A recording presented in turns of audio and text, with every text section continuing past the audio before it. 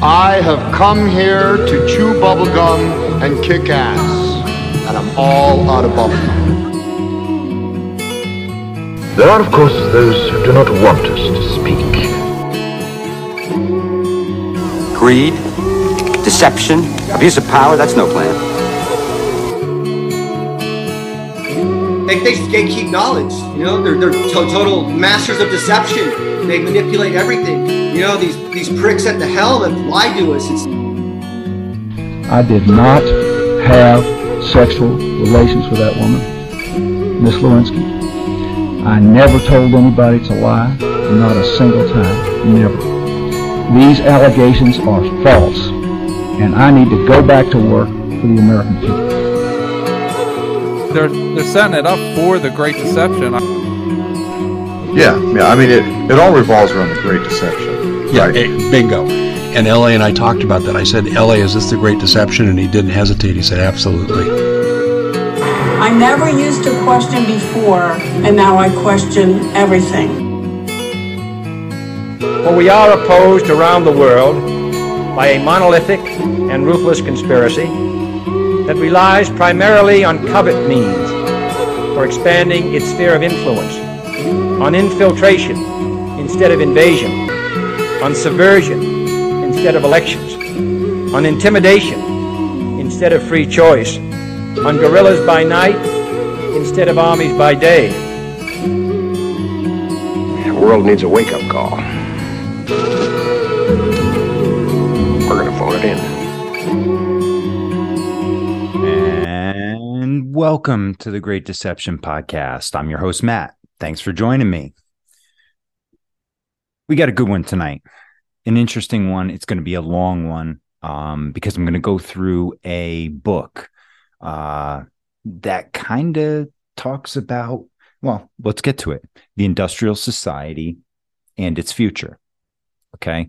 We're going to look at this book. We're going to see what predictions he made or what, foresight he had as to where we are today. And he nailed it in many, many aspects.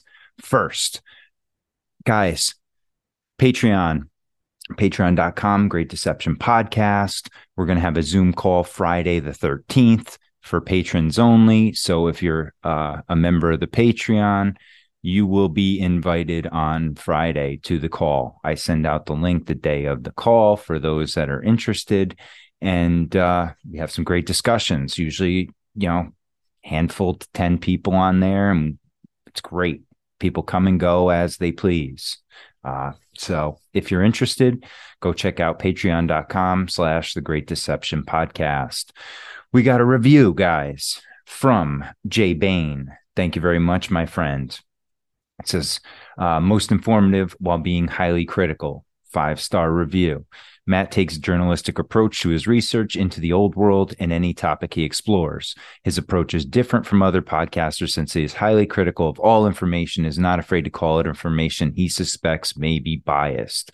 I appreciate that, man. I try and do my best. I try and stay pretty neutral on things and let the information lead me in one direction or the other. Now, am I guilty of it sometimes too? Yeah. But I'm not afraid to fall on my sword and admit that when I'm wrong. And I will discuss things with people. I have no problem with that. And if I'm wrong, I'll admit it. Not a problem. Show me the information. That's what rules in my world. So thank you. I appreciate that, brother. And also I want to thank Jarrett on the Patreon for increasing his donation to the show. I really appreciate that, my man. Thank you very much. And to all my patrons, thank you so much. And I hope you enjoy the content, guys. Over there, we get the Monday Night Master Debaters every week. You get the video. You also get books, posts that I'm going to start. I'm going to start amping it up over there this year. I'm just starting to learn how to work that and really figure it out. So I got some people helping me out too, which is nice. Showing me some things here or there because I really am technically or technologically retarded. So much like tonight's show and the author of tonight's I don't know what you want to call it. I guess it's a book. It's a short book, but it's called let's see here. Okay. It is called The Industrial Society and Its Future.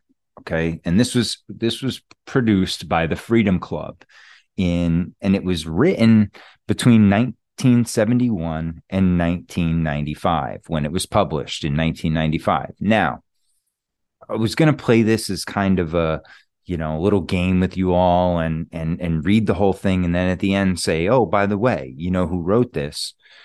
Guys, this is the Unabomber Manifesto.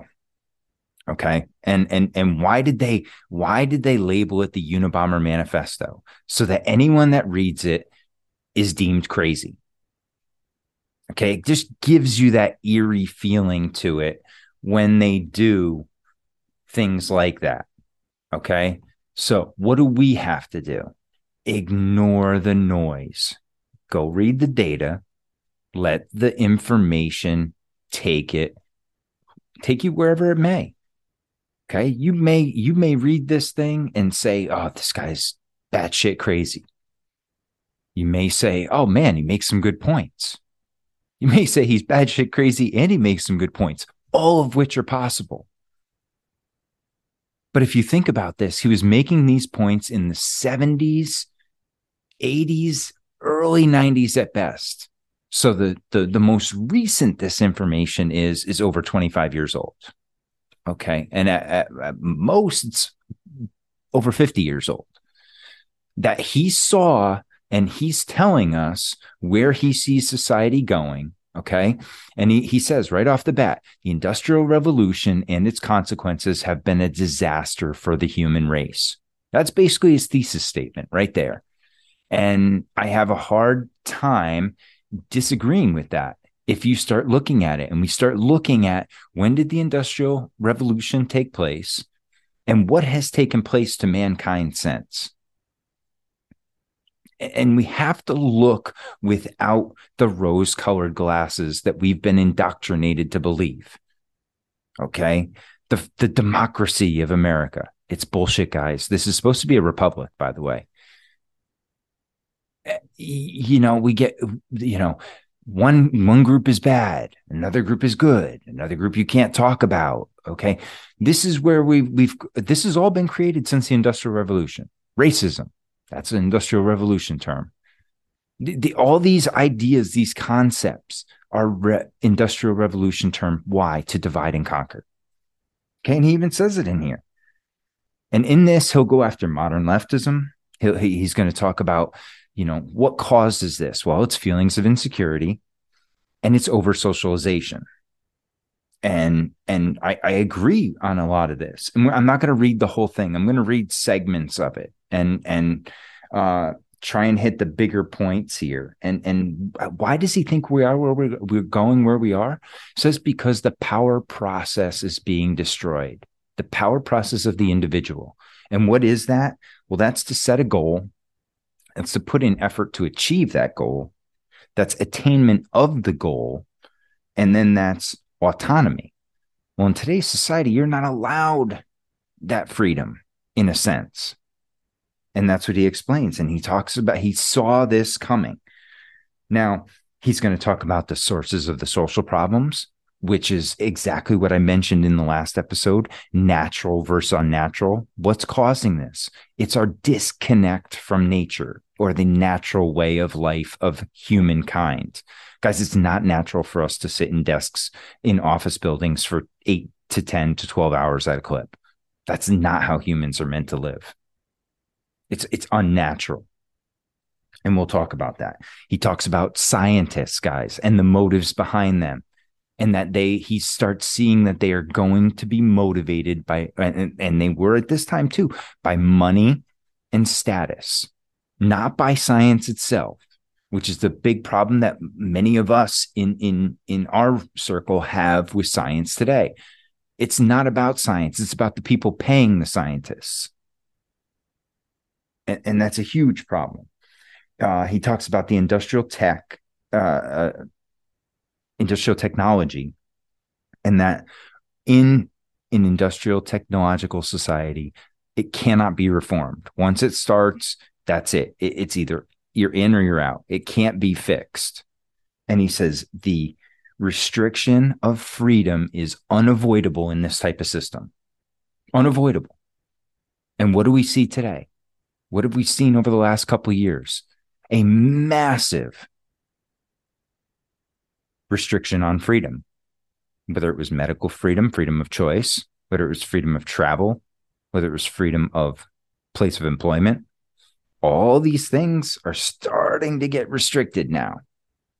And it's only going to get tighter if they get in their carbon, whatever global crap scam they're going to pull, climate change scam, your carbon credits and all this bullshit. All that is, guys, is another money laundering scheme they're setting up. It's the next one. It's the ozone of 2020s. Right? Then he's going to talk about how do they control human behavior. And we know they control and manipulate human behavior. They've been working on this for hundreds of years, how to control the human being. Then he's going to talk about what he sees for the future. And then the dangers of leftism, which now I'm not into the whole left-right bullshit, but he's spot on here on a lot of this because this is where it's gone. All right. He's going to overall, let's give a high-level summary. Technology is bad, is his assessment. Collectivism and leftism is bad. And that's where we're being pushed to the groupthink, the one thought. Science with a $ for an S. It's going to be a problem. He sees it. And the natural versus the unnatural, which we've talked about in so many different episodes. All right. So let's get into this because this is a long one. And he started off with a banger, right? The Industrial Revolution and its consequences have been a disaster for the human race. Spot on. And he's going to explain why. If it survives, it may eventually achieve a low level of physical, psychological suffering, but only after passing through a long and very painful period of adjustment, and only at a cost of permanently reducing human beings and many other living organisms to engineered products or mere cogs in the social machine. If the system breaks down, the consequences will be very painful, but the bigger system grown, more disastrous the results of the breakdown will be. So if it is to break down, it had best break down sooner than later, right? You don't want to see that machine that drags on, because the longer it drags on, the more painful, because the more people get attached to it. And that's what we've seen now. The reason why, if the system crashed right now, it would be catastrophic for so many, is because they're so dependent on the system. And that's what the system is designed for. The only way the system works is if you are dependent on it. Well, how do they get you dependent on it? This is how. Going through these very varied levels of ways of doing it, their manipulation over time. We therefore advocate a revolution against the industrial system. That's what he's saying. He says this is not to be a political revolution. Its object will be to overthrow not governments, but the economic and technological basis for the present society, right? So he's not looking to go after the government, but the corporations, right? And that's the problem that we have today. It's with the corporations. Okay, he's going to go into leftism now. One of the more widespread manifestations of craziness of our world is leftism. During the first half of the 20th century, leftism could have been practically identified with socialism. When we speak of lefties in this article, we have in mind mainly socialites, collectivists, politically correct types, feminists, gay and disability activists, animal rights activists, and the like. You guys all know them. SJWs is what we'd call them today. Okay, the two psychological tendencies that underline modern leftism we call feelings of inferiority and over-socialization. Okay, and feelings of inferiority, man, this hits it on the head. He goes, by feelings of inferiority, we mean not only inferiority feelings in the strict sense, but the whole spectrum of related traits of low self-esteem feelings of powerlessness, depressive tendencies, defeatism, guilt, self-hatred, etc.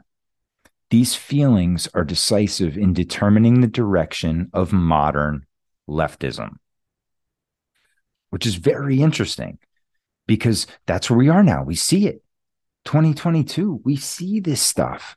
We see how they just want more government control. Depression, I mean, suicide rates are higher than they have ever been, I would imagine. I mean, we just went through one of the greatest periods of depression ever. I mean, and the self-hatred, man. I mean, how can any self-respecting person do some of the things that these people do? So it's absolutely spot on. And he nails it right here. He goes, they are hypersensitive about the words used to designate minorities and about anything that is said concerning minorities. The term Negro, Oriental, handicapped, or chick for an African or an Asian or disabled person or woman originally had a derogatory connotation. Broad and chick were merely the feminine equivalents of guy, dude, or fellow. The negative connotations have been attached to these terms by the activists themselves. Some animal rights activists have gone so far as to object to the word pet and insist on the replacement of animal companion. It's bullshit, guys. It's that whole idea of words. Because, listen, the only, I'm not the first one to say this, the only thing that can hurt these people, these elitists, these high power people, is words and violence. Because they have all the money, they have all the resources they ever would need, and then some. So the only thing that bothers them is words, which could be truth, it could be lies, it could be whatever. Words and violence, because those are the only things that scare them. Those are the only things that hurt their feelings or their personal being. Those who are the most sensitive about politically incorrect terminology are not the average Black ghetto dweller, Asian immigrant, abused woman, or disabled person, but a minority of activists, many of whom do not even belong to any of the oppressed group, but from some privileged stratus of society, right? These are trust fund kids. They have nothing better to do. These college kids who brainwashed by the system, mainly white people, right? I see it in my town. I'm in a small little town, okay, in Western Massachusetts.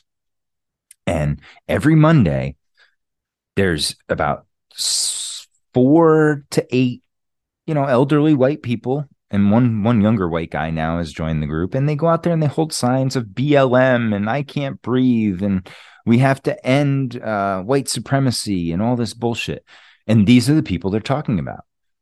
Because most of these people would not invite minorities in for dinner if they came knocking on their door and they needed a place to stay. But they gaslight you, okay? And he says the leftists themselves feel that these groups are inferior. They would never admit to themselves that they have such feelings, but it is precisely how they see these groups and identify with these problems. They do.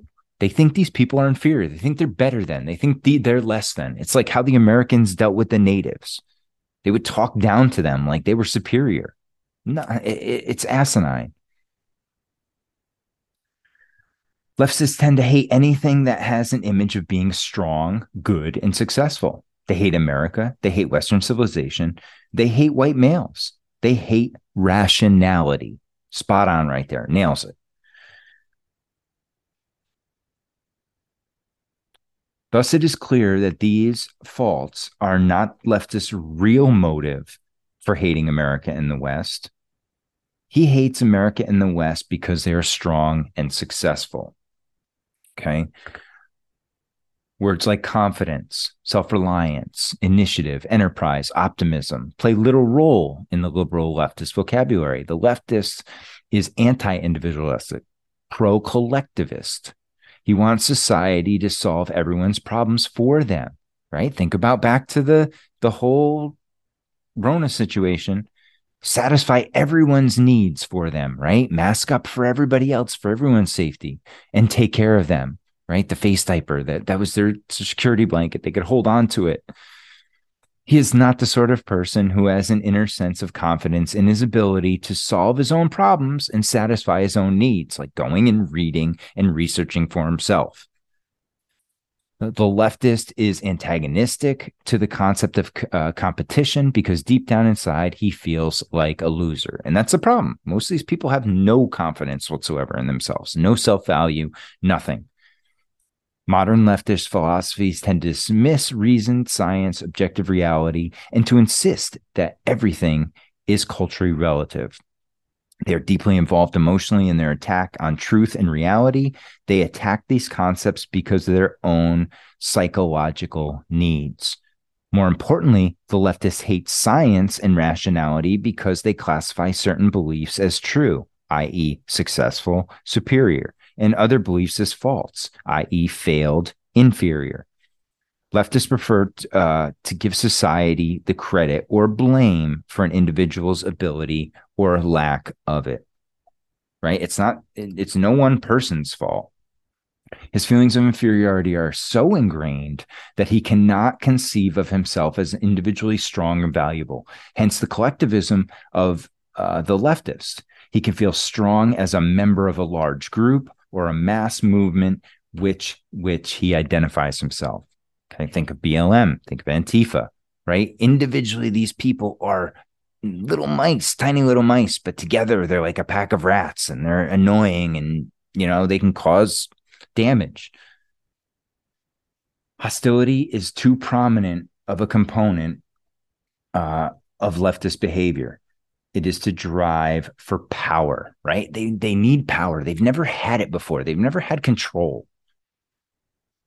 Helping Black people is not their real goal. Instead, race problems serve as an excuse for them to expose their own hostility and frustrated need for power. In doing so, they actually harm Black people because activists' hostile attitude toward the white majority tends to intensify race hatred. If our society has no social problems at all, the leftists would have to invent problems in order to provide themselves with an excuse for making a fuss. And I agree with that, right? If everything's fine, they're going to make something up just so they can let you know.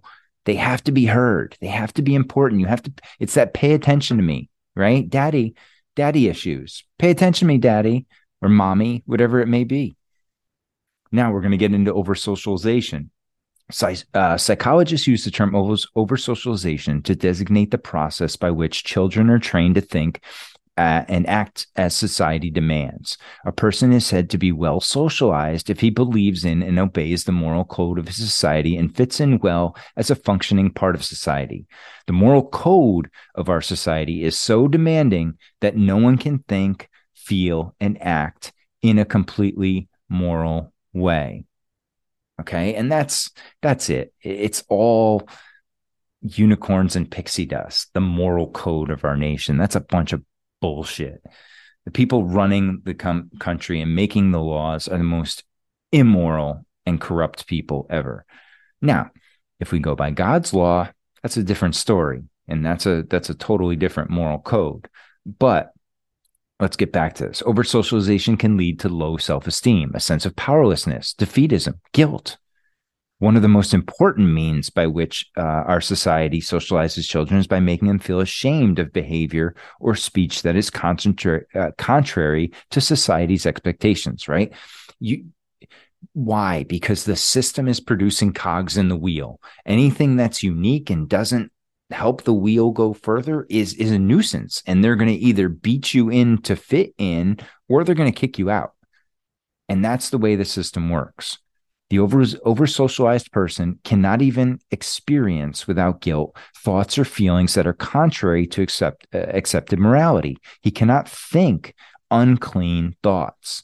And by unclean, they mean, different, unique. It goes against groupthink. The over-socialized person is kept on a psychological leash and spends his life running on rails that society has laid down for him. Leftists of the over-socialized type tend to be intellectuals or member of the upper middle class. Notice that university intellectuals constitute the most highly socialized segment of our society and the most left-wing segment. Now, he came from that group, so he has a bias towards them. But yeah, where is this problem being festered and percolated the most? It's on college campuses, and it's in these rich white communities that are starting this shit. On the contrary, the left takes an accepted moral principle, adopts it as its own, and then accuses mainstream society of violating that principle. Examples: racial equality, equality of the sexes, helping poor people, peace as opposed to war, nonviolence generally, the freedom of expression, kindness to animals. The duty of individual is to serve society, and the duty of society is to take care of the individual. All right. But to justify their hostility to society by claiming with some degree of truth that society is not living up to these principles, right? And because it's this idea of they want everything their way. And that's not how things work.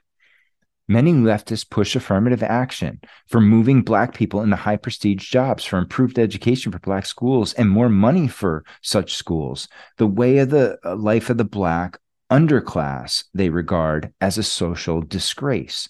The leftists will reply that the last thing they want to make a Black man into a copy of a white man. Instead, they want to preserve the African American culture. Problem is, a lot of these people aren't African American.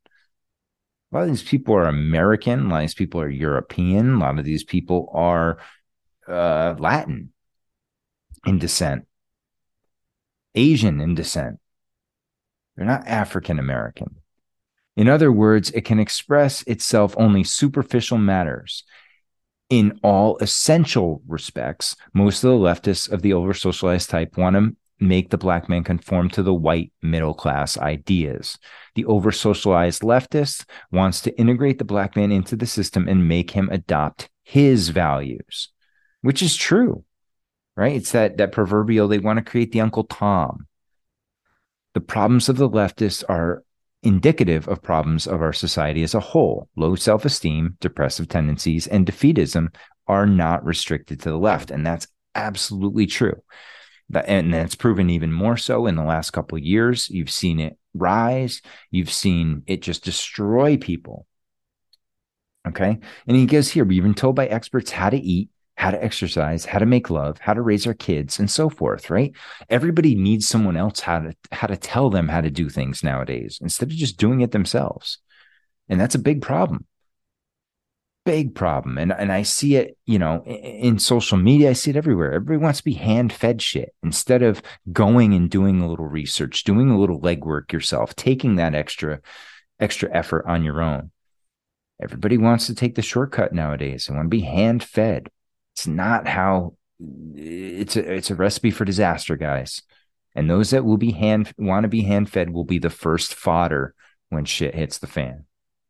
Okay, so now let's look at the power process. It has 4 elements, right? We talked about it: goal, effort, attainment of goal, and autonomy. Everyone has goals, if nothing else, to obtain physical necessities of life, food, water, whatever clothing and shelter are made necessary by the climate. But the leisured aristocrat obtains these things without effort, hence his boredom and demoralization, right? It's too easy to get these things. Like I talked about before, we're not meant to be in offices for 8 to 10 hours a day. We're meant to be out in nature. Consistent failure to attain these goals throughout life results in defeatism, low self-esteem, and depression, right? It's not natural. Thus, in order to avoid serious psychological problems, a human being needs goals whose attainment requires effort, and he must have a reasonable rate of success attaining these goals, right? Can't keep failing, because then you get into that defeatism pattern.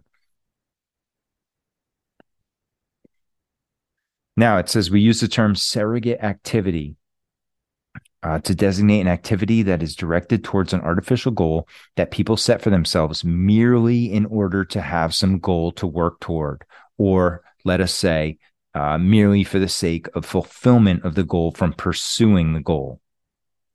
On the other hand, the pursuit of sex and love, for example, is not a surrogate activity because most people, even if their existence were otherwise satisfactory, would feel deprived if they passed their lives without ever having a relationship with a member of the opposite sex.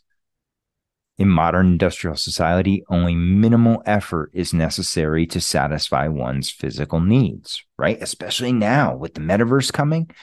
You don't have to leave your couch. The only requirements are a moderate amount of intelligence and, most of all, simple obedience. And he has obedience in all caps because that's spot on right there. They need you to obey. Without your obedience, it doesn't work, right? Why did they shut down churches? Why did they shut down bars? It wasn't for your safety.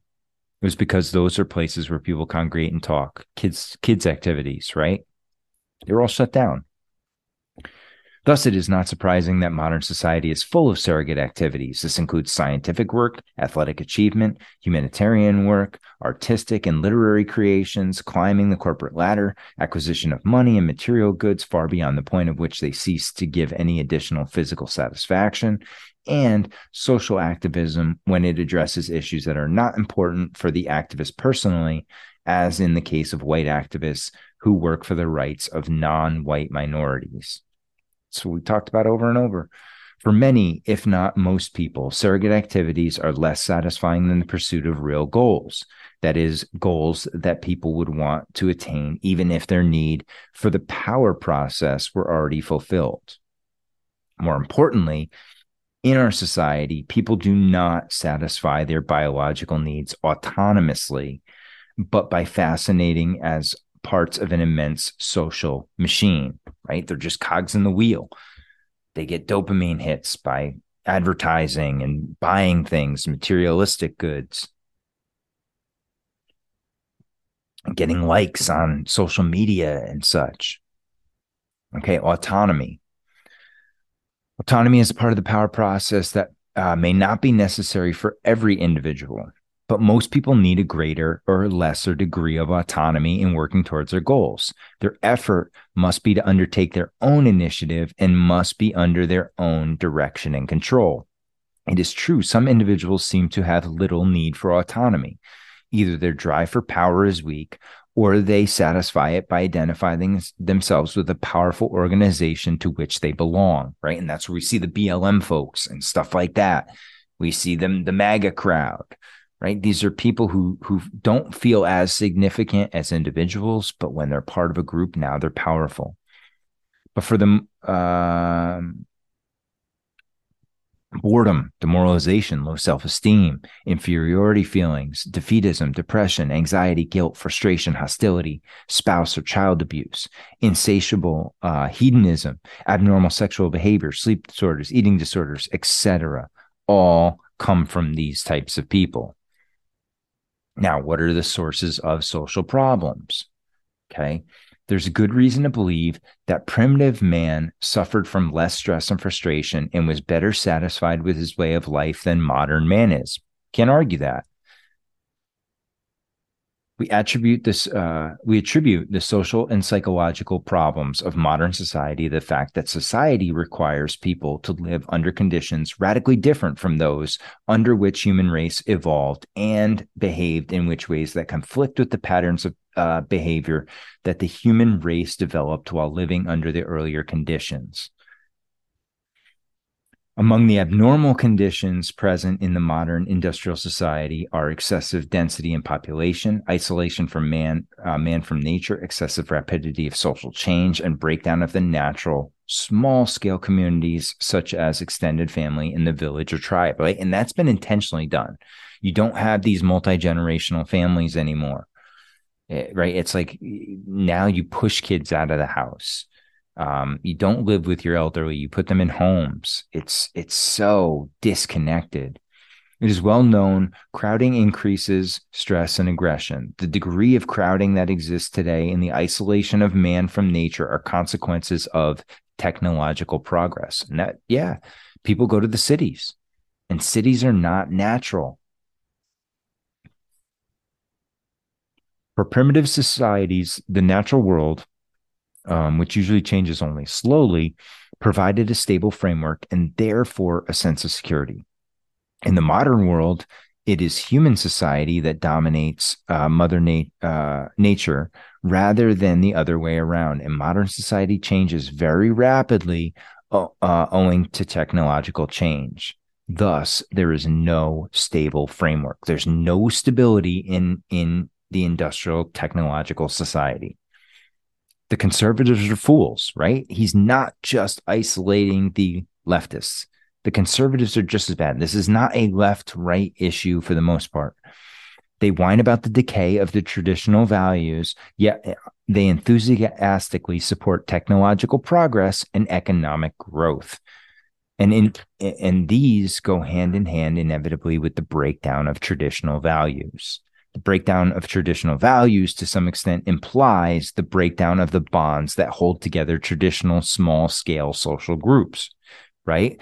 Like your town communities, your mom and pop shops. These are things that were really hampered and destroyed over the last couple of years. They want you to go to Amazon. They want you to go to Walmart. They want you to go to Stop and Shop.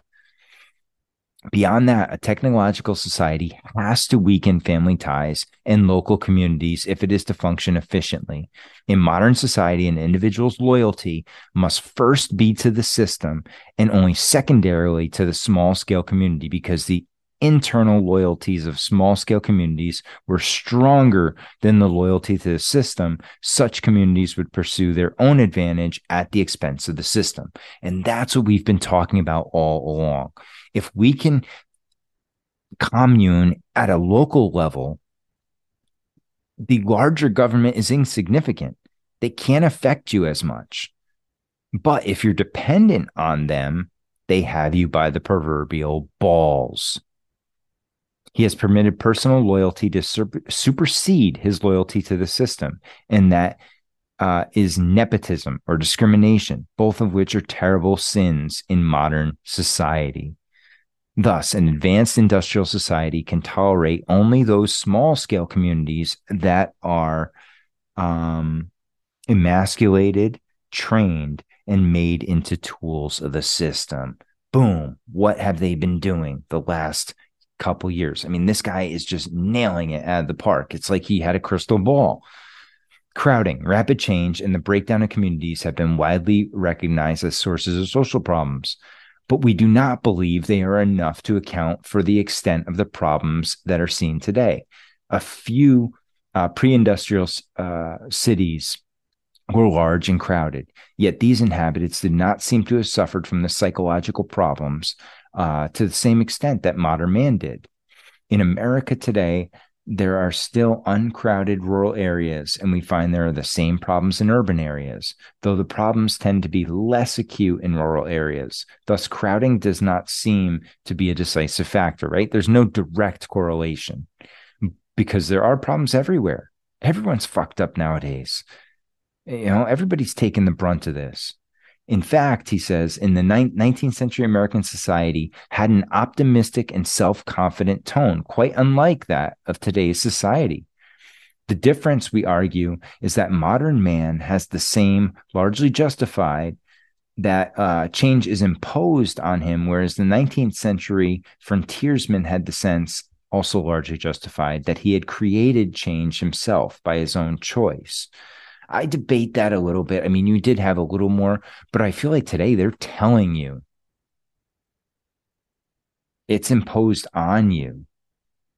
You know, there is not this. Go look at the news, read the newspaper. Is there an optimistic tone to any of it?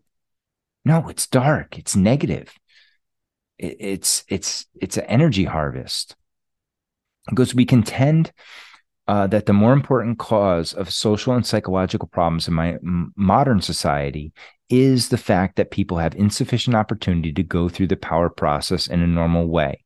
Leftism, at least in its recent, he says, mid to late 20th century form, is in part a symptom of deprivation with respect to the power process.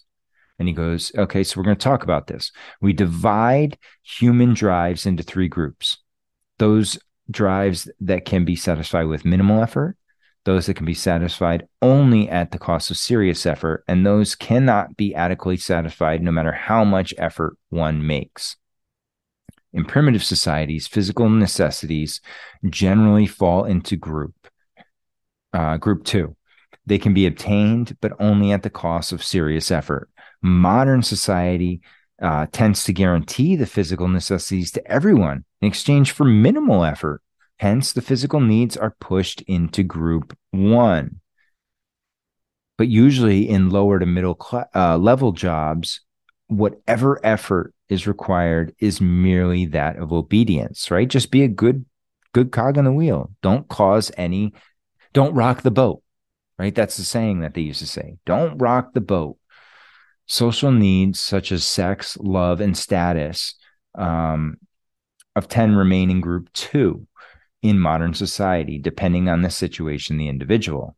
Advertising and marketing techniques have been developed to make many people feel they need things that their grandparents never desired or never even dreamed of. It requires serious effort to earn enough money to satisfy these artificial needs. Hence, they fall into group 2 because it takes a lot of effort. Modern man must satisfy his need for the power process largely through the pursuit of artificial needs created by advertising and marketing industry and through surrogate activities. Think about the diamond industry, guys. It's all fabricated. It's all fake supply and demand. And De Beers were genius in making you believe that you had to propose with a diamond ring. Diamonds are forever. It's bullshit.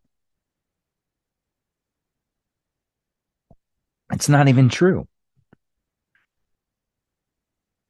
Okay. But it's, the sense of purposelessness that affects many people in modern society. Very widespread in modern society is the search for fulfillment, right? People need a purpose.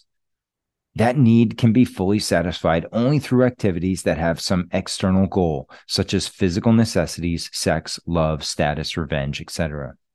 Most people are not in the position to pursue their goals autonomously. Most workers are someone else's employee, and as we pointed previously, must spend their days doing what they are told to do in a way they are told to do it. Goes back to the Rothschild quote, right? I don't want a nation of thinkers. I want a nation of workers.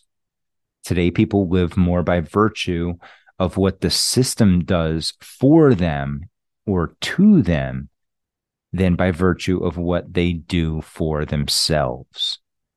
Thus, the power process is disrupted in our society through deficiency of real goals and a deficiency of autonomy in pursuit of goals. One of these drives is the need for security. Our lives depend on decisions made by other people. We have no control over these decisions, and we usually do not even know the people who make them. Again, all those doctors and legislators and all those people that made our lives hell for a couple years and hasn't really changed a whole lot. Our lives depend on whether safety standards at a nuclear power plant are properly maintained, on how much pesticide is allowed to go in our food, and how our pollution in our air, how skillful and competent our doctor is. Whether we lose or may get a job depends on the decisions made by government economists or corporation executives and so forth. And he nails it, right? But think about this.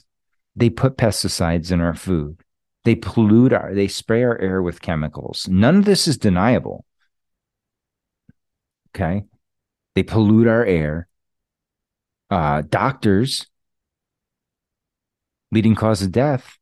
One of the leading causes of death in America is malpractice by doctors. And he's right. Economists and corporate executives. Now, corporate executives just look at the bottom line, dollars and cents. They don't care about people. You are numbers on a sheet. The individual's search for security is therefore frustrated, which leads to a sense of powerlessness. What we feel makes us insecure, and security a sense of confidence in our ability to take care of ourselves. The modern individual, on the other hand, is threatened by many things against which he is helpless. Nuclear accidents, carcinogens in food, environmental pollution, war, increasing taxes, invasions on his privacy by large organizations, nationwide social and economic phenomenon that may disrupt his way of life. But threats to the modern individual tend to be man-made. They all man-made. These are all self-inflicted wounds. They are not the results of chance, but are imposed on him by other persons whose decisions he, as an individual, is unable to influence. And that's what it is. It's these decisions being made by others. It says, thus, primitive man, for the most part, has his security in his own hands, either as an individual or as a small group, whereas the security of modern man is in the hands of the persons or organizations that are too remote and too large for him to be able to personally influence them, right? Good luck getting a hold of your congressman. Good luck getting a hold of any representative. Good luck getting a hold of your senators. In many other ways as well, modern man is strapped down by a network of rules and regulations, explicit or implicit, that frustrate many of his impulses and thus interfere with the power process. We can do anything we like as long as it is unimportant. But in all important matters, the system tends to increasingly regulate our behavior.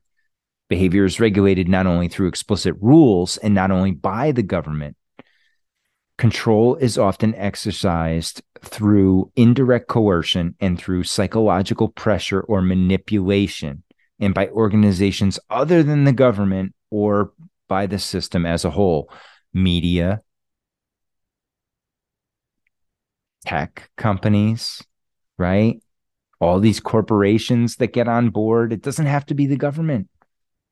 That's why this is a truly fascist society, when the corporations and the government are hand in hand. Propaganda is not limited to commercials and advertisements.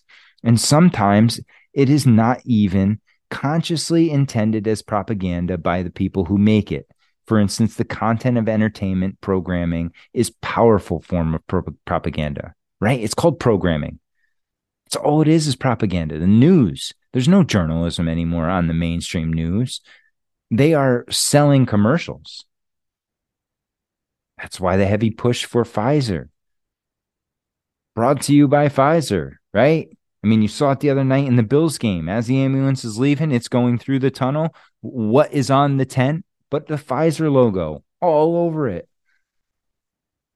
We suggest modern man's obsession with longevity and with maintaining physical vigor and sexual attractiveness to an advanced age is a symptom of unfulfillment resulting from deprivation with respect to the power process. I don't agree with that, but hey, society must find a way to give people the opportunity to go through the power process. I agree with that. This won't work for those who need autonomy in the power process. For such people, value the opportunity is destroyed by the very fact that society gives it to them. What they need is to find or make their own opportunities. As long as the system gives them their opportunities, it still has them on a leash. To attain autonomy, they need to get off that leash. So many people are on a leash today. Okay. Not everyone in industrial technological society suffers from psychological problems.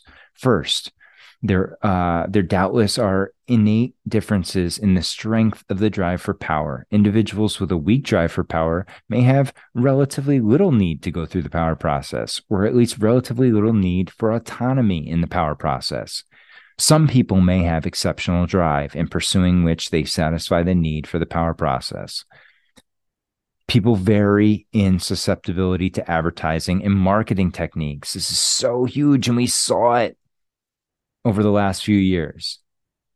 Who is brainwashed? Who has been programmed to a point where they cannot be fixed? Who was initially victim to this advertising and marketing, but then over time started sensing these patterns of irregularities and some inconsistencies and raised questions. It happens. It says people who have medium susceptibility to advertising and marketing techniques are able to earn enough money to satisfy their craving for goods and services, but only at the cost of serious effort. Thus, material acquisition serves as their need in the power process, but it does not necessarily follow that their need is fully satisfied, right? Because when you're chasing material shit, there's always something bigger. There's always more. It's never enough. I lived in that world for a while, and now I have material shit. I don't care anymore. That doesn't mean anything to me, really. Some people partly satisfy their need for power by identifying themselves with a powerful organization or a mass movement, right? That we talked about that before. An individual lacking goals or power joins a movement or organization and adopts its goals in his own way and works toward these goals. And that's when it gets scary. That's that groupthink. That's when you get mobs. The phenomenon was exploited by the fascists, Nazis, and communists, and now by your United States government. Our society uses it too, though less crudely. I would disagree now because now we're full blown.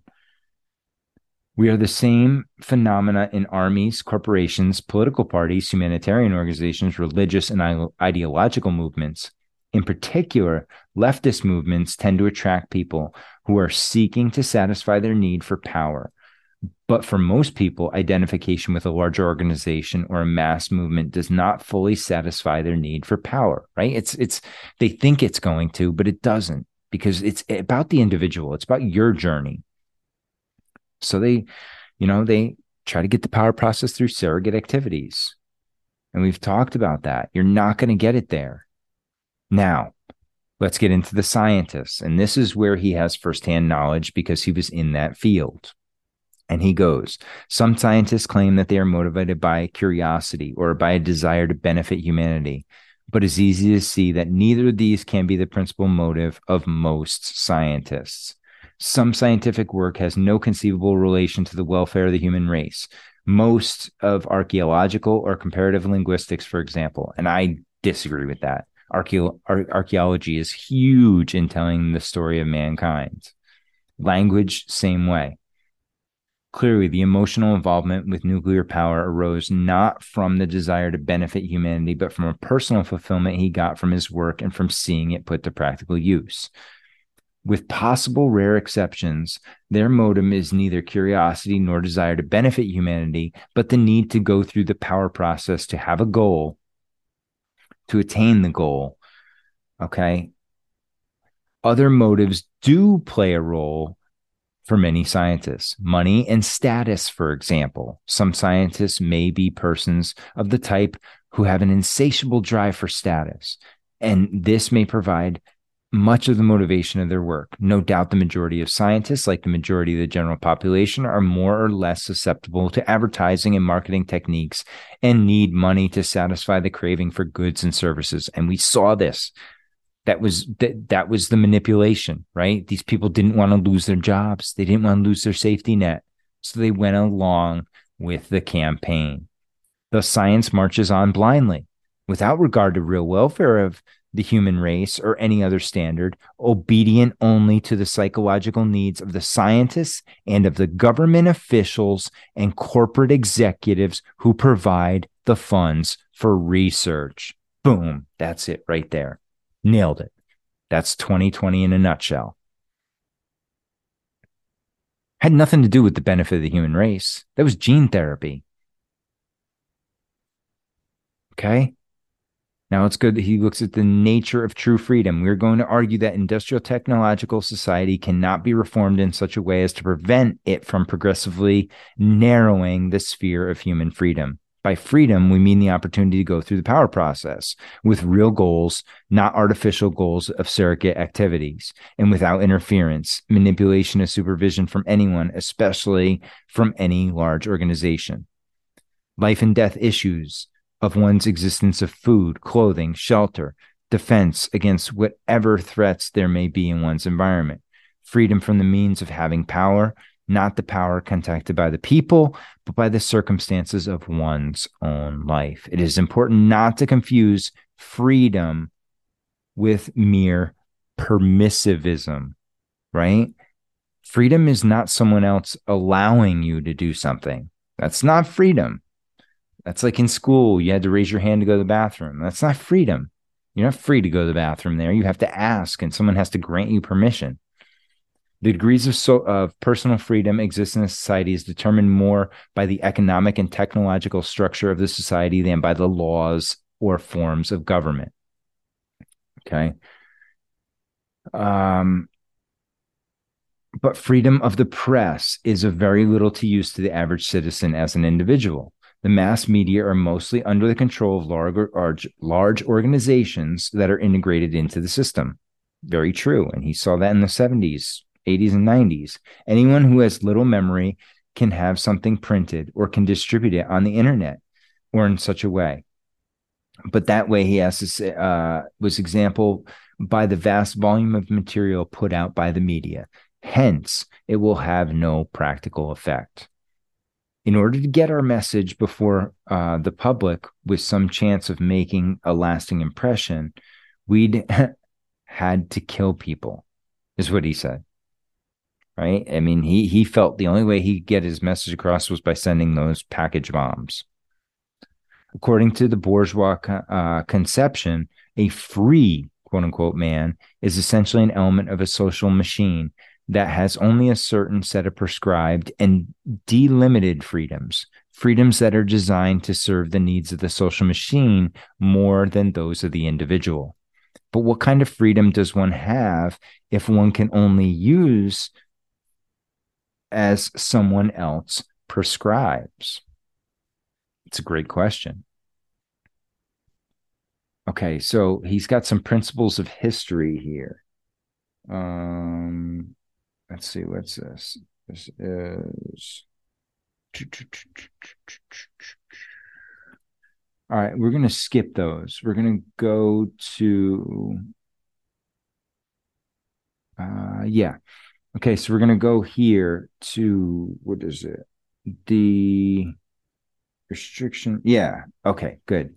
So we're going to go to the principles. An erratic component that consists of unpredictable events that follow no discernible pattern, and a regular component that consists of long-term historical trends. Okay, so his first principle is, if a small change in a long-term historical trend appears to be permanent, it is only because the chain acts in the direction in which the trend is already moving, so that the trend is not altered, but only pushed a step ahead.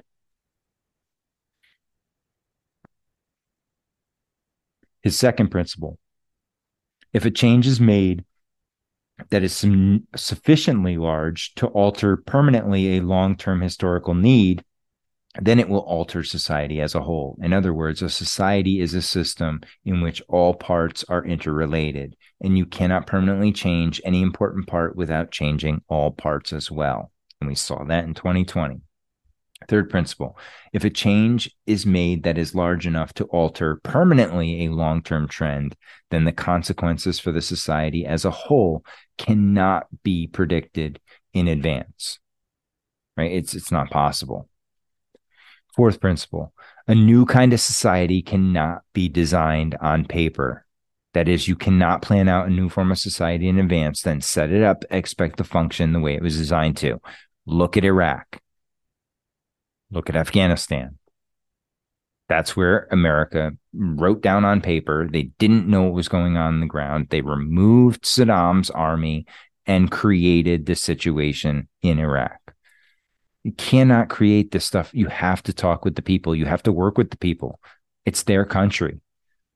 Fifth principle, people do not consciously and rationally choose the form of their society. Societies develop through processes of social evolution that are not under rational human control. Okay. And he says the fifth principle is a consequence of the other four. So he says, the American Revolution was not a revolution in our sense of the word, but a war of independence followed by a rather far-reaching political reform. They only freed the development of American society from the retarding effect of British rule. The political system established by the Constitution was modeled on the British system and on colonial assemblies. If the founding fathers had lost their nerve and declined to sign the Declaration of Independence, one way of life today would not have been, our way of life today would not have been significantly different. I guess. I don't know. It's hard to tell. And he says, industrial technological society cannot be reformed. The foregoing principles help us to show how helpless or how hopelessly difficult it would be to reform the industrial system in such a way to prevent it from progressively narrow our sphere of freedom. Technology, for technology to strengthen the system at a high cost in individual freedom and local autonomy. It's the only way these systems work. Changes large enough to make a lasting difference in favor of freedom would not be initiated because it would be realized that they would gravely disrupt the system. Thus, permanent changes in favor of freedom could be brought about only by persons prepared to accept radical, dangerous, and unpredictable alteration of the entire system. And that's where we're at right now.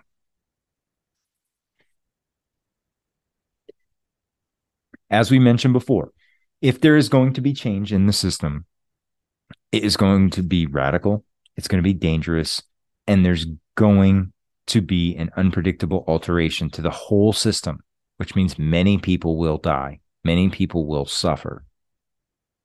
So even on very general grounds, it seems highly improbable that any way of changing society could be found that would reconcile freedom with modern technology. It's not happening. Technology just becomes more invasive, more invasive. They use it as a tracking tool, a security device. You know, there's so many reasons why they give us technology. And it's not just for the benefit and to make our lives easier. It's to make us more dependent. Be able to what they're doing with the AI shit is they want to be able to predict, you know, in the Minority Report fashion, what we're going to do before we do it. Okay, so he says restriction of freedom is unavoidable in industrial society.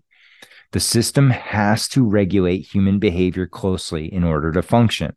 Bureaucracies have to be run according to rigid rules. Generally speaking, the regulation of our lives by large organizations is necessary for the functioning of industrial technological society. Formal regulations will trend increasingly to be replaced by psychological tools that make us want to do the system, what the system requires us.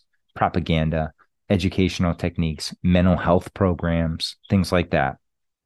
The system has to force people to behave in ways that are increasingly remote from natural patterns of human behavior. For example, the system needs scientists, mathematicians, and engineers.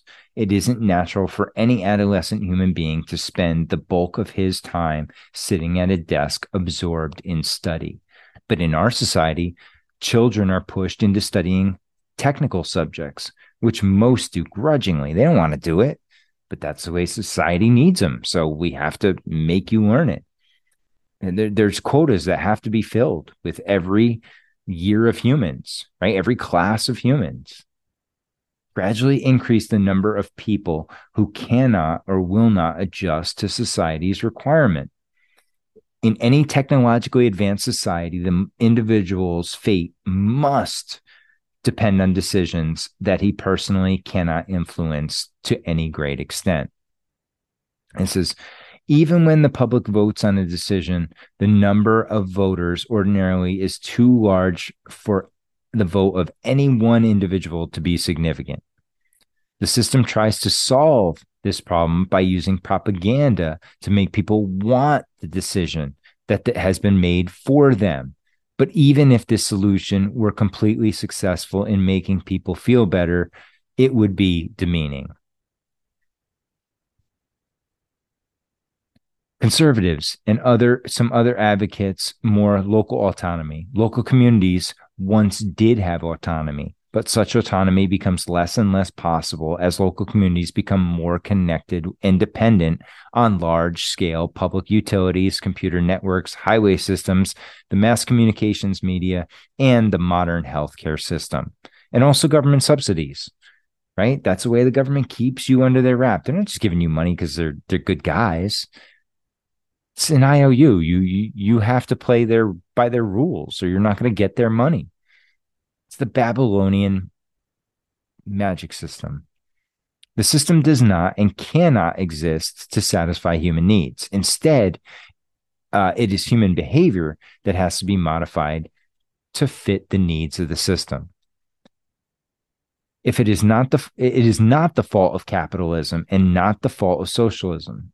It is the fault of technology, because the system is guided not by ideology, but by technical necessity. No one stops to ask whether it is inhumane to force adolescents to spend the bulk of their time studying subjects that most of them hate. If human needs were put before technical necessity, there would be economic problems, unemployment, shortages, and worse. And we're seeing that now. And not because human needs are put first, but because of dependency. The concept of mental health in our society is defined largely by the event to which individual behaviors in accord with needs of the system, and does so without showing signs of stress. It's a huge problem in our system. Mental health needs to be addressed. Similarly, in any enterprise within the social system, workers must direct their efforts toward the goals of the enterprise. Otherwise, the enterprise will not serve its purpose as part of the system. Okay. And he says here, the bad parts of technology cannot be separated from the good parts. And that's interesting, because a further reason why industrial society cannot be reformed in favor of freedom is modern technology is a unified system in which all parts are dependent on one another. Take modern medicine. Progress in medicine science depends on the progress in chemistry, physics, biology, computer science, and other fields. Even if medical progress could be maintained without the rest of the technological system, it would by itself bring certain evils. If you think big government interferes in your life too much now, just wait till the government starts regulating the genetic constitution of your children. Right? And we see that. By requiring kids to get gene therapy done to them, to go to school, and things like that. We're seeing this being done on a smaller scale, and it's only going to get bigger. Genie is not going back in the bottle. The usual response to such concerns to talk about this, about medical ethics, a code of ethics applicable to genetic engineering would, in effect, a means of regulating the genetic constitution of human beings. Application of genetic engineering were ethical and others were not, so that they would be imposing their own values on the genetic constitution of the population at large. Yeah, they shouldn't have to say to, what's okay and what's not. Get the hell out of here. The only code of ethics that would truly protect freedom would be any that prohibited any genetic engineering of human beings. And you could be sure no such code will ever be applied in a technological society. There's no way they would not let genetic engineering. We just went through the biggest genetic engineering exercise in human history. Inevitably, genetic engineering will be used extensively. Bingo. But only in ways consistent with the needs of the industrial technological society. Do you see it now, or the system, whatever it is, you see it. It's right there in front of you. Okay. He says technology is more powerful social force than the aspiration of freedom. It is not possible to make a lasting compromise between technology and freedom, because technology is by far more powerful social force and continually encroaches on freedom through repeated compromises. A technological advance that appears not to threaten freedom often turns out to threaten it seriously later on. Very seriously. Okay, we talked about this before with the Vax Pass. Right? That was a big thing, and that was all technology driven. Okay, we're seeing it with cars now. Cars, there's that push for electric, but even so, if not electric, even the gas vehicles are all computers. So there's very little that we can do on these things anymore. Okay. One is tied down by various obligations, license requirements, driver's test, renewing registration, insurance, maintenance to required for safety, monthly payments on the purchase price. People no longer live within walking distance of their place of employment, shopping areas, recreational opportunities. So they have to depend on their automobile for transportation. Okay. These are things that it happens as society changes, as we invite more technology in. While technological progress as a whole continually narrows our sphere of freedom, each new technical advance is considered by itself appears to be desirable. That's how the devil works. All these technical advances taken together have created the world in which the average man's fate is no longer in his own hands or in the hands of his neighbors and friends, but in those of politicians, corporate executives, and remote anonymous technicians and bureaucrats whom he as an individual has no power to influence. Dr. Fauci, Birx, Tedros, all these scumbags that thought we didn't vote for them, but they were ruling our lives for 2 years, saying what we could and couldn't do, where we could go, couldn't go, things we couldn't do, people we couldn't see. You didn't have to listen to them, but they were telling you. Few people will resist the introduction of genetic technique that eliminates a hereditary disease. Yet a large number of genetic improvements taken together will make the human being into an engineered product rather than a free creation of chance or of God or whatever, depending on your religious beliefs. And that's key, guys. How many changes before you are no longer natural?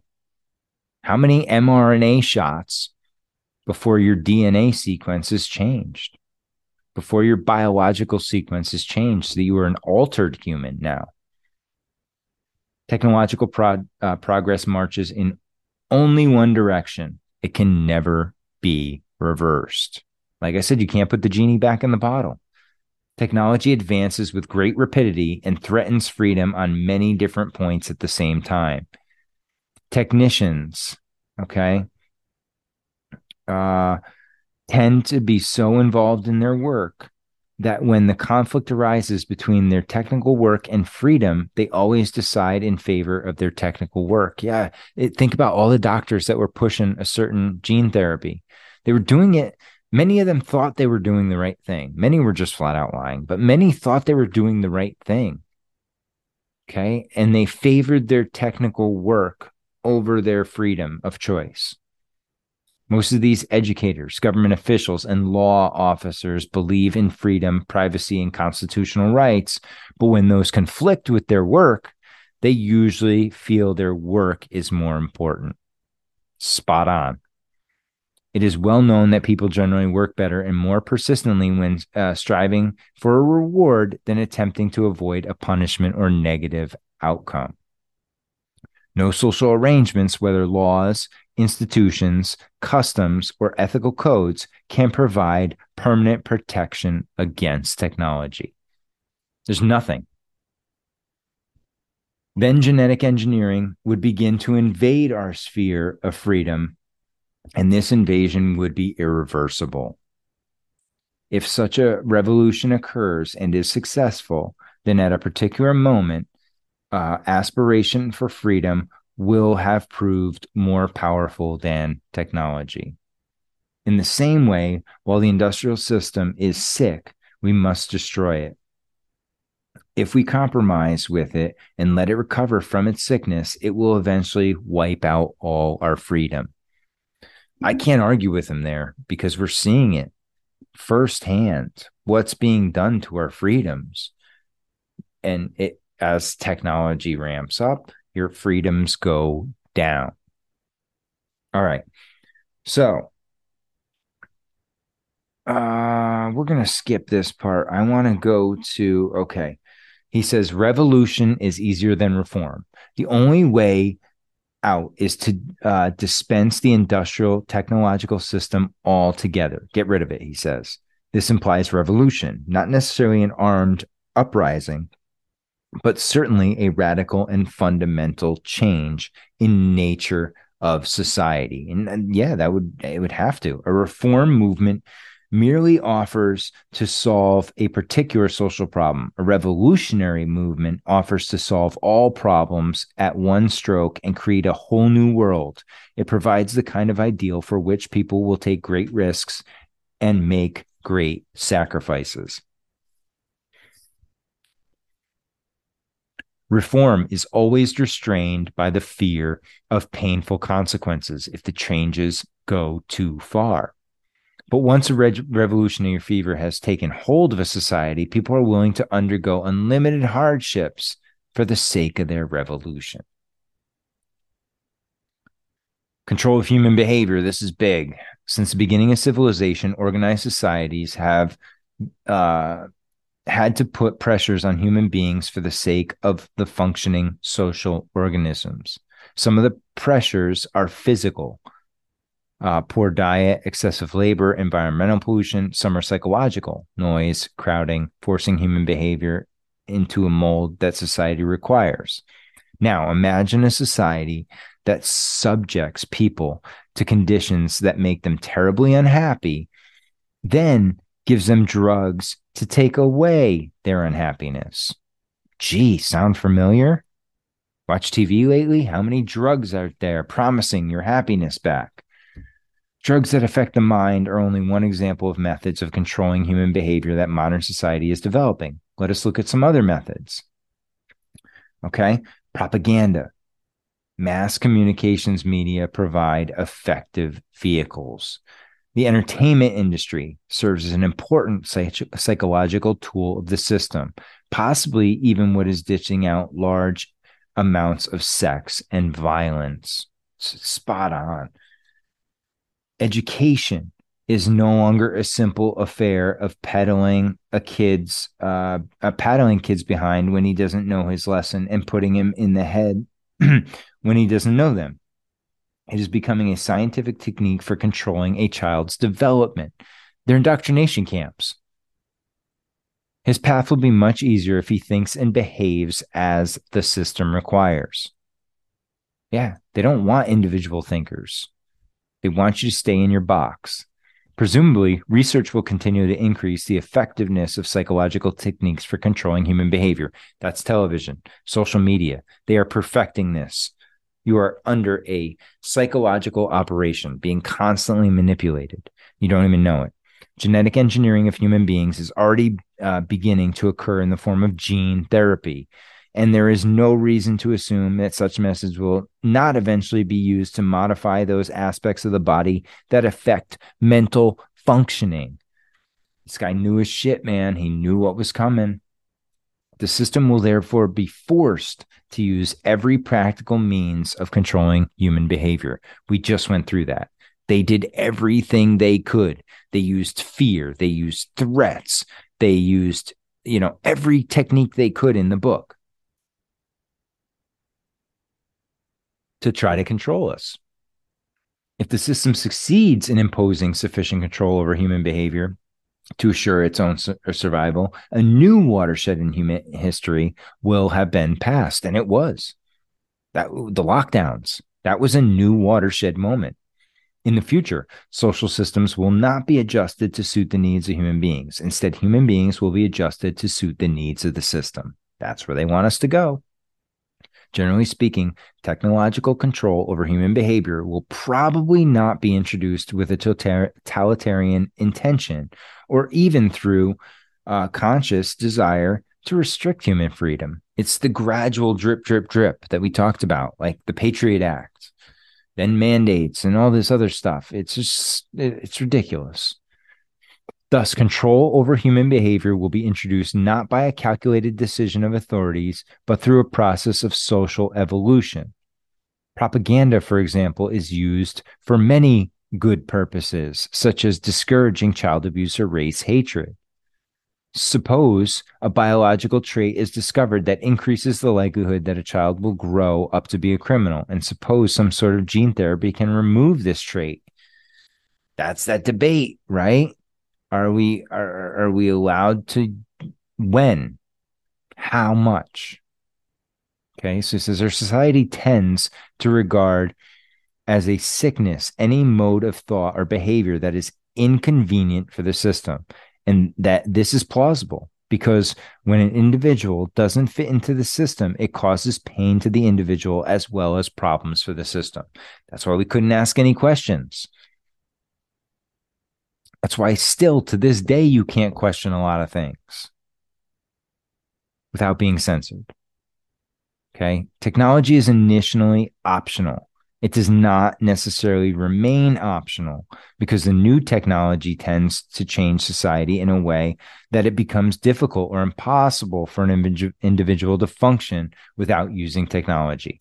If large numbers of people choose to undergo the treatment, then the general level of stress in society will be reduced so that it will be possible for the system to increase the stress producing pressures.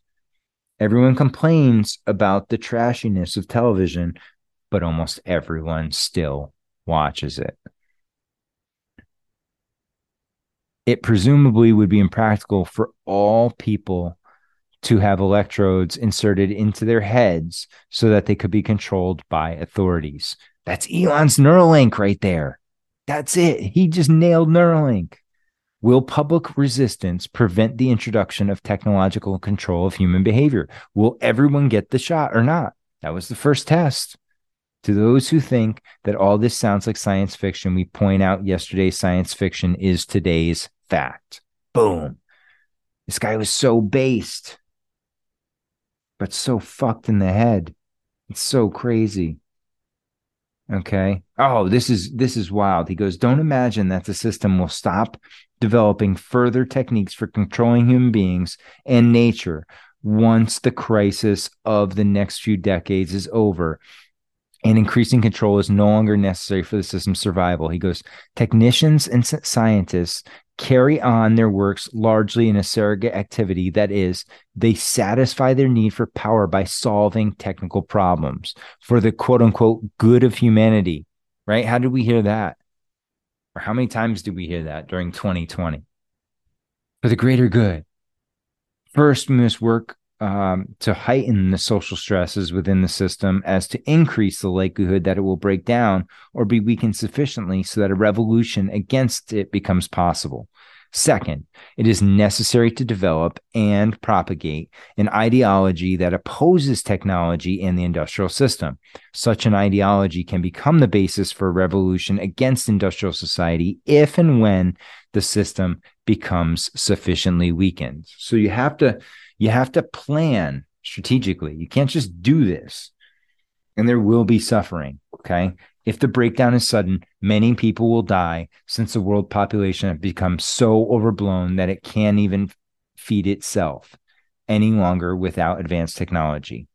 In the second place, one has to balance struggle and death against loss, against freedom and dignity.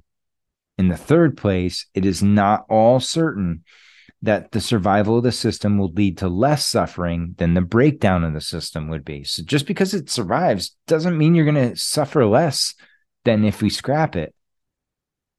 Would you like to speculate about what Iraq or North Korea will do with their genetic engineering? Well, he's playing in a little bit of the fear porn there. Oh, says the Technophiles, science is going to fix it all, right? We will conquer famine, eliminate psychological suffering, and make everybody happy and healthy. They've done none of that.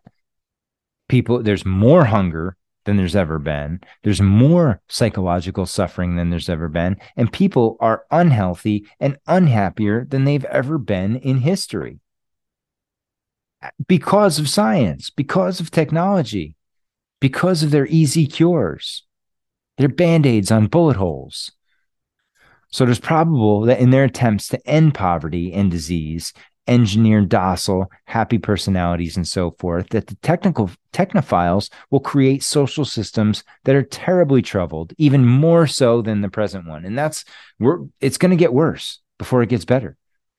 Technology has gotten the human race into a fix from which there is not likely any easy escape. He knew. All right. So now let's look at the future. The future. First, let's postulate the computer scientists succeed in developing intelligent machines that can do all things better than humans can do. That's where we are, right? That's what they're trying to do. If the machines are permitted to make all their own decisions, we can't make any conjecture as to the results because it's impossible to guess how such machines might behave. We only point that the fate of human race would be at the mercy of the machines. That's where they want us to go, right? People won't be able to just turn the machines off because they will be so dependent on them that turning them off would amount to suicide. On the other hand, it would be impossible. On the other hand, it is possible that human control over the machines may be retained. Due to the improved techniques, the elite will have greater control over the masses. And because human work will no longer be necessary, the masses will be superfluous, a useless burden on the system. And that's what that guy, what's his name? Yuri. Is it Yuri? He's Klaus Schwab's little butt boy that is always talking about that. He basically calls us useless eaters. And that's what we'll look at right here, what I highlighted. If they are humane, they may use propaganda or other psychological or biological techniques to reduce the birth rate until the mass of humanity becomes extinct, leaving the world to the elite. What are we seeing? We're seeing the low birth rates right now, reproductive issues all over the place. They will see to it that everyone's physical needs are satisfied, that all children are raised under psychologically hygienic conditions, that everyone has a wholesome hobby to keep them busy, and that anyone who may become dissatisfied undergoes quote-unquote treatment to cure his quote-unquote problem. They will have been reduced to the status of domestic animals. And that's what they see us as, guys. We are a herd. We are cattle to them. Even so, machines will take care of more and more of the simpler tasks so that there will be an increasing surplus of human workers at lower levels of ability. The system will have to use any means that it can, whether psychological or biological, to engineer people to be docile, to have the abilities of the system and sublimate their drive for power into some specialized task, aka the metaverse, right?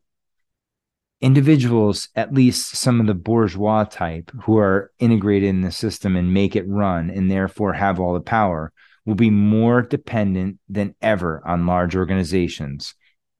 They will be more socialized than ever, and their physical and mental qualities, to a significant extent, will be those that are engineered into them rather than being the results of chance of God's will, or whatever you want to call it.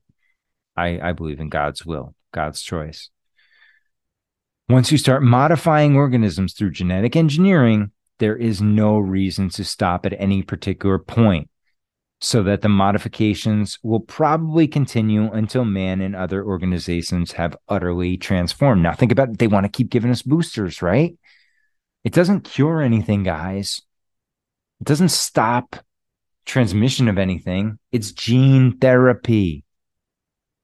It is certain that technology is creating for human beings a new physical and social environment radically different from the spectrum of environments to which natural selection has adapted the human race physically and psychologically. We're not made for this. Humans will break if they become totally dependent on technology. It would be better to dump the whole stinking system and take the consequences. I can't argue. And then he's going to go through his strategy. I'm not going to read you his strategy. That's where he gets a little bit crazy. He's got some okay ideas, but it's really, really out there. Okay. The last part I want to go through is what he deems the dangers of leftism. And I consider it socialism, collectivism, groupthink. Okay. The resulting influx of leftist types can easily turn non-leftist movement into a leftist one, so that leftist goals replace or distort the original goals of the movement. And that's what happened, right? It went from my body, my choice to, if you don't get this gene therapy, you should be put in prison. That's what people were saying. Okay. Specifically, the guy from the Jaguars, a football team here in America, who said in 2021 that if you didn't get vaccinated, that you should be put in prison. Well, he just happened to die suddenly recently. Not a good look. Tweet didn't age very well. Okay.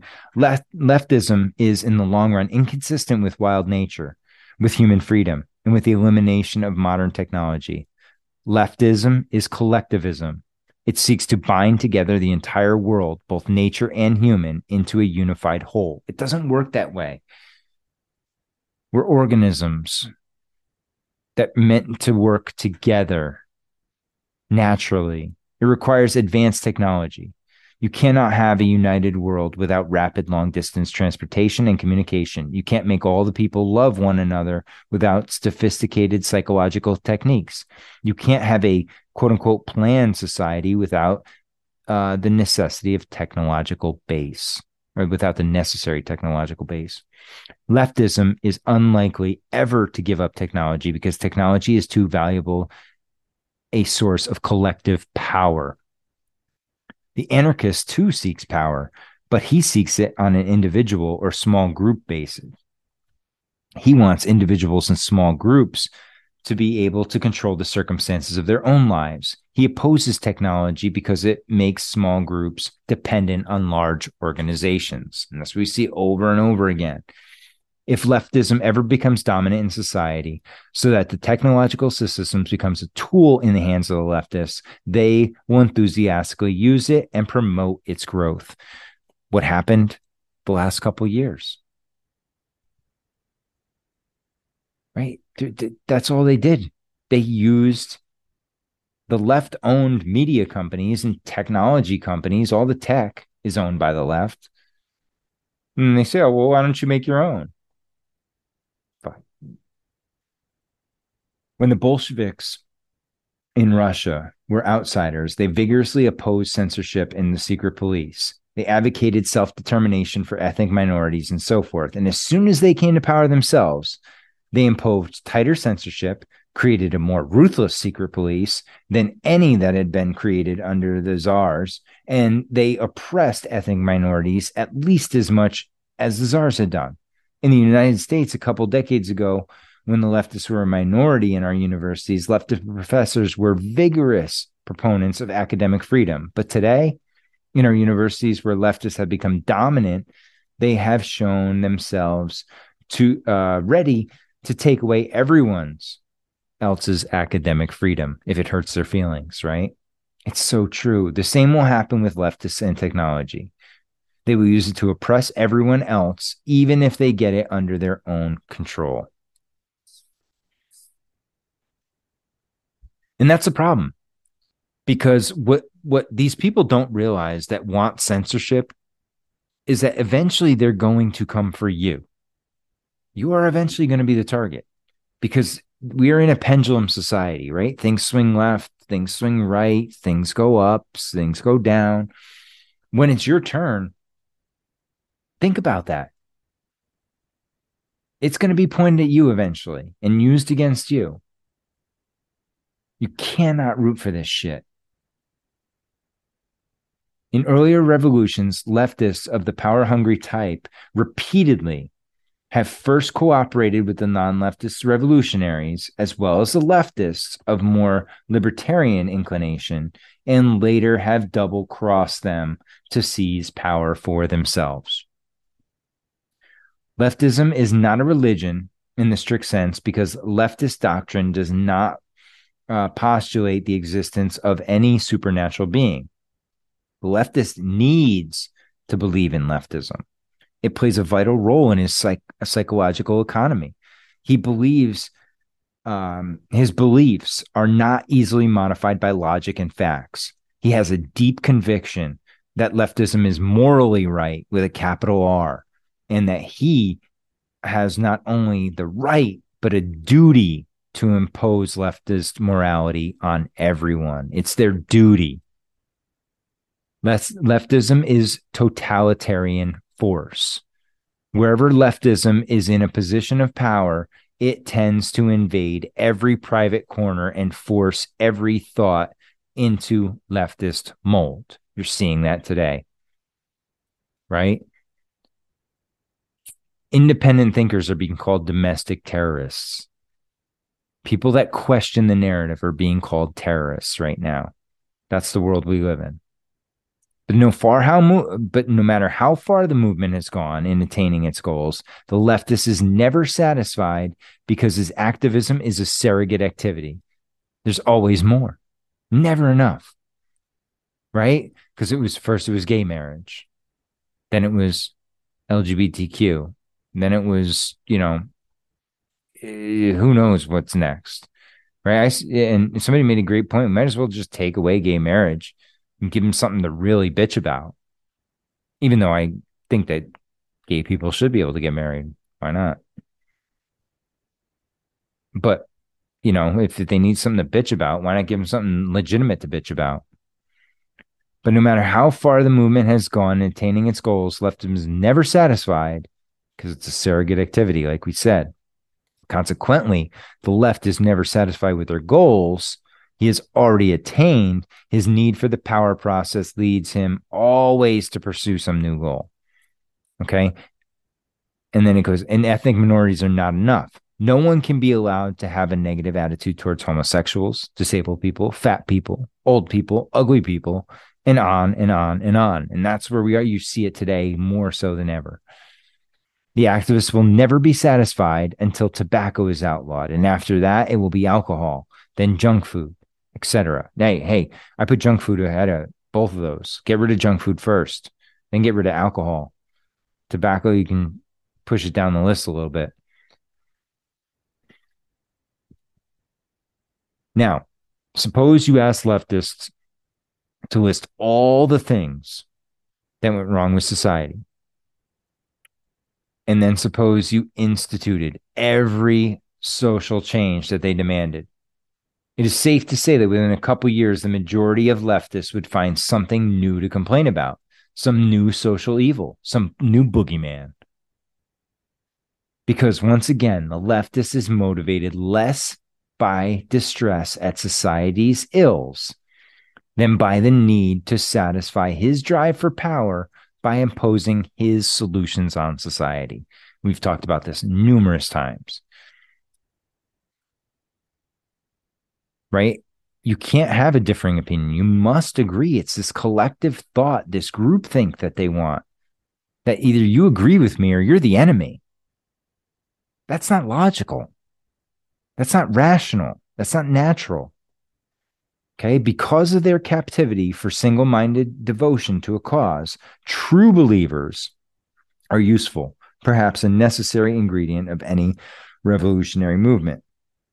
It's quite true that many leftists, possibly even a numerical majority, are decent people who sincerely believe in tolerating others' values up to a point and wouldn't want to use the high-handed methods to reach their social goals. But the general character of leftism as a movement, okay, would tend to lead you to believe otherwise. The people who rise to positions of power in the leftist movement tend to be leftists of the more power-hungry type, because power-hungry people are those who strive the hardest to get in positions of power. Absolutely. I agree with that, because anyone, no rational person wants to be president of the United States. That's a shitty job. Nobody wants that stress, that responsibility, except psychopaths. Sociopaths, people who need power, they demand it. It's like they're adrenochrome. Okay. They want to be told and controlled. They're puppets. Inwardly disapprove of many of the actions of the leaders, but cannot bring themselves to oppose them. That's the Biden crowd, right? They disapprove of a lot of the shit he does, but not enough not to vote for him. They're going to keep voting for him, even though he does that, because he's on our team. He's our guy. See, same thing with the Trumpers, right? We're just going to vote for him because the other guy is bad. Fucking stupid. And why our system is broken. These phenomena appear clearly in Russia and other countries that were taken over by leftists. Okay, go look up the USSR. Look what the Bolsheviks did there. Today, in those of our universities where political correctness has become dominant, there are probably many leftist types who will privately disapprove of the suppression of academic freedom, but they go along with it anyway. Today, leftism is fragmented into a whole spectrum of activist movements. The leftist is oriented towards large-scale collectivism. He emphasizes his duty of the individual to serve society and the duty of society to take care of the individual. He has a negative attitude toward individualism. He often takes a moralistic tone. He tends to be for gun control, for sex education and other psychologically enlightened educational methods, for social planning, for affirmative action, for multiculturalism. He needs to identify with victims. He tends to be against competition and against violence, but he often finds excuses for those leftists who do commit violence. Antifa, BLM, right? They had an excuse for all of that. All these wars they want to fight now. They got an excuse for it. Ukraine, they got an excuse. He is fond of using the common catchphrases of the left, like racism, sexism, homophobia, capitalism, imperialism, neocolonialism, genocide, social change, social justice, social responsibility. Maybe the best diagnostic trait of a leftist is his tendency to sympathize with the following movements: feminism, gay rights, ethnic rights, disability rights, animal rights, political correctness. Who gives a shit about political correctness? Anyone who strongly sympathizes with all of these movements is almost certainly a leftist. I mean, I have no feminism, I think, is a crock of shit. That was a psyop invented to get women in the workforce, get more tax revenue, to break up the family, nuclear family, make the children dependent on the system or into the system quicker rather than home with their mother, grandmother, whatever it may be. Arrogance, or by dogmatic approach or ideology. That's how they push it on you. They promote collectivist values, enlightened psychological techniques for socializing children, like drag queen story time, dependence of the individual on the system, stimulus checks, right? Things like that. And this is interesting. These crypto leftists, and we're not talking crypto like currency. He says, approximate certain bourgeois types of the practical action is concerned, but differ from them in psychology, ideology, and motivation. The crypto leftist tries to bring people under the control of the system because he is a true believer in collectivistic ideology. The crypto leftist is differentiated from the average leftist of the over-socialized type by the fact that his rebellious impulse is weaker and he is more securely socialized. He's differentiated from the ordinary well-socialized bourgeois by the fact that there is some deep lack within him that makes it necessary for him to cause and immerse himself in collectivity. And maybe drive from power is stronger than that of the average bourgeoisie. Oh man, that is just, it's just something that's so spot on. I mean, you look at it, he nails it. And guys, this again, this was published in 1995, but it was written from 71 up until 95. So he saw all this stuff coming and nailed it. I mean, if that isn't a depiction of what is going on today, I don't know what is. What are the problems?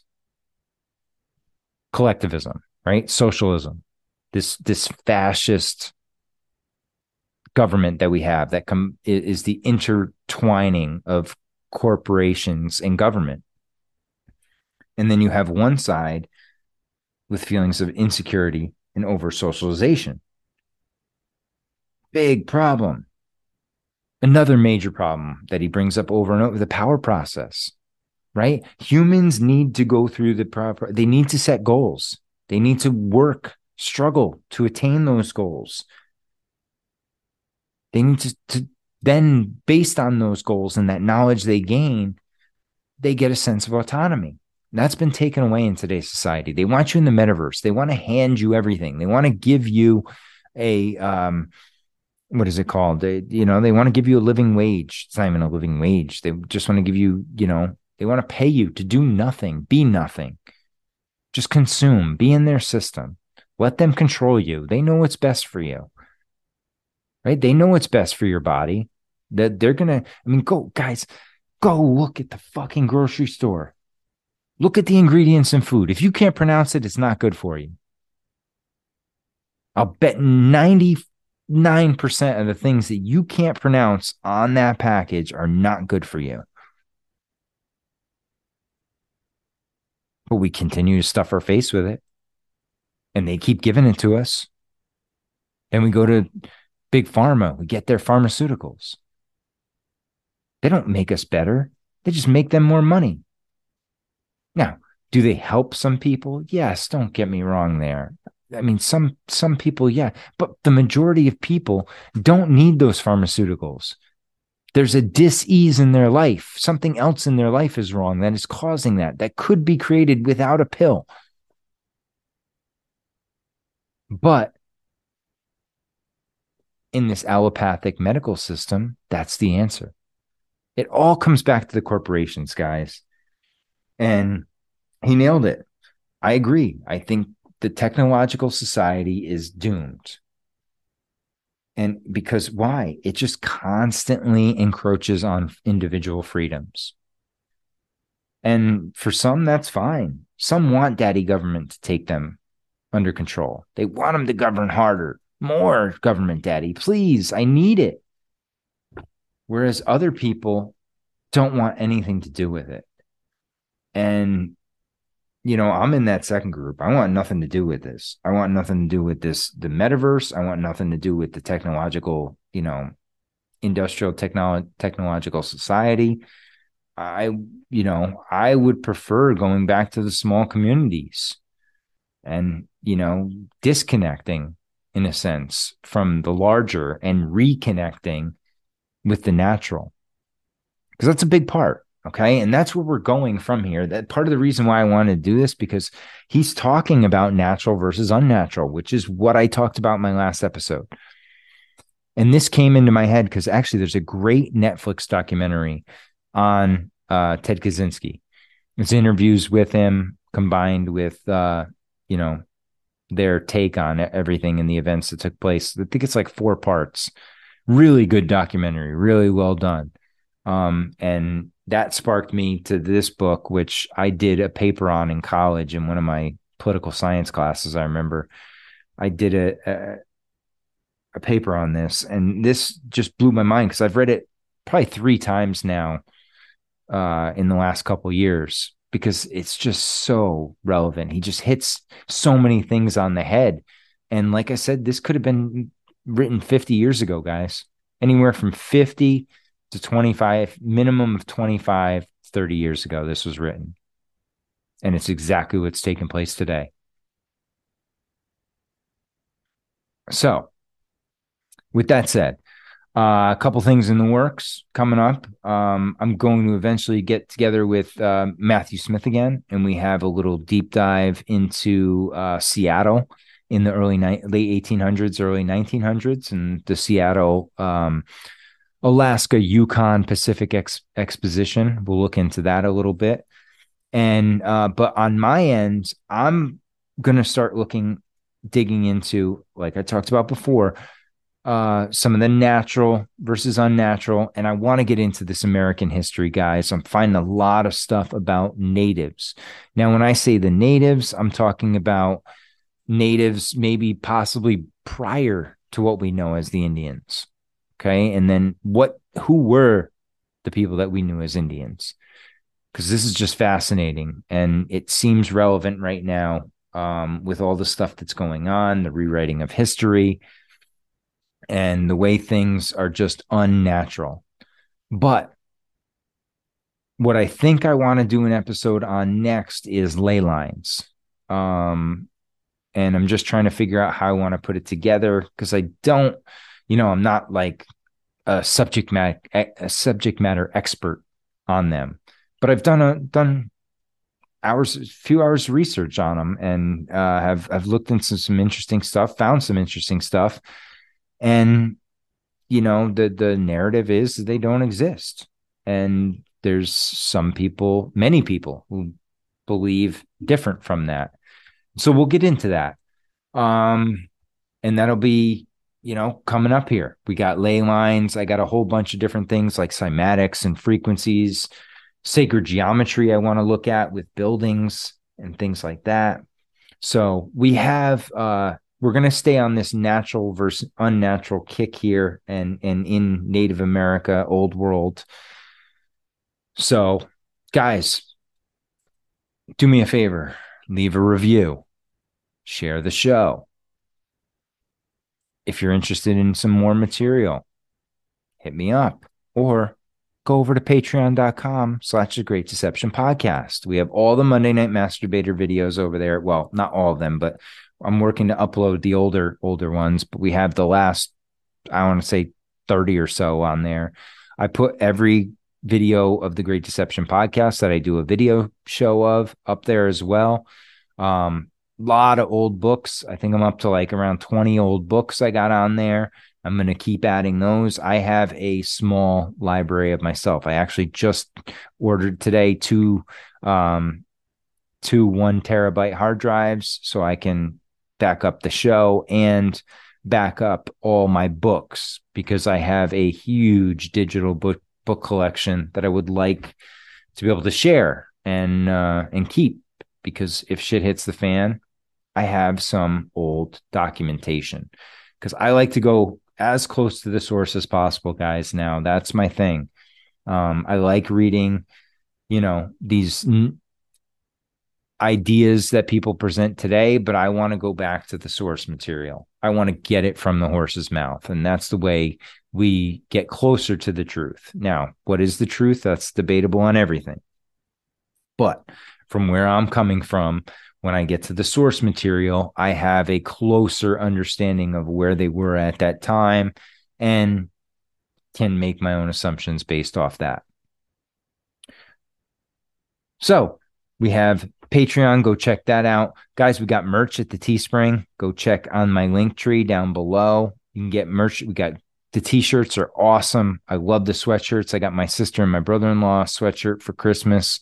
And I have some ideas coming up for some new t-shirt ideas that I'd like to put together. Again, I am not artistic. I'm not technological, but I'm finding a way to learn. So anybody that's out there that is artistic and wants to lend a hand or has some ideas, I'm all ears. I'm willing to talk. Listen, there's no monetary shit in this. I'll give you some shout outs and things like that, because I don't really make any money off any of this shit.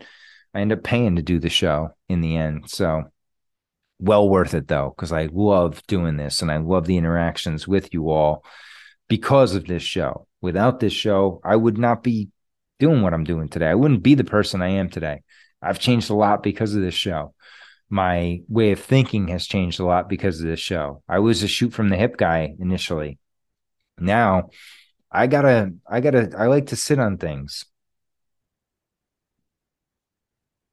let it percolate a little bit before I put things out. And you'll see that when we go into the American antiquities, we start looking at some of the old world America and who these people are. I've read through this book 4 times now. I'm on my 4th go through of it. Excuse me, combing through different, to make sure I'm not missing anything. Make sure I can give you guys the information you need, or, the information I think you are interested in. And if not, I will give you the source document and you can go read it yourself. But that's enough for tonight. I thank you all for your time. Again, do me a favor if you can, leave a review, share. You can hit me up on Instagram at The Great Deception Podcast. You can find me on Patreon at The Great Deception Podcast. We got a merch store. I got a YouTube you can go check out. I don't put a ton of videos over there because I'm heavily censored over there and I don't want to lose the channel in total. I think I actually just got the ability to be monetized, which I'm not going to do it, but I think it would be kind of fun to mess with YouTube and get some money out of them, but because they've been making money off me all along. So that's where you can find me. We will be having a patrons only call this Friday, the 13th, 9:00 Eastern time. I love interactions with you all. I thank all my patrons, guys. You mean a lot to me. You keep the show going. It's very, very important to me to keep that going and keep you guys deserving and make sure, your contributions are well invested into the show. And so happy New Year to all. Time to make 2023 our bitch. We're going to make some moves to take over the world. Let's do it. Why not? I don't want to be ruler, but I'm saying collectively, let's take it over. Let's take it back. See if we can do it. All right, guys. Stay strong and question everything.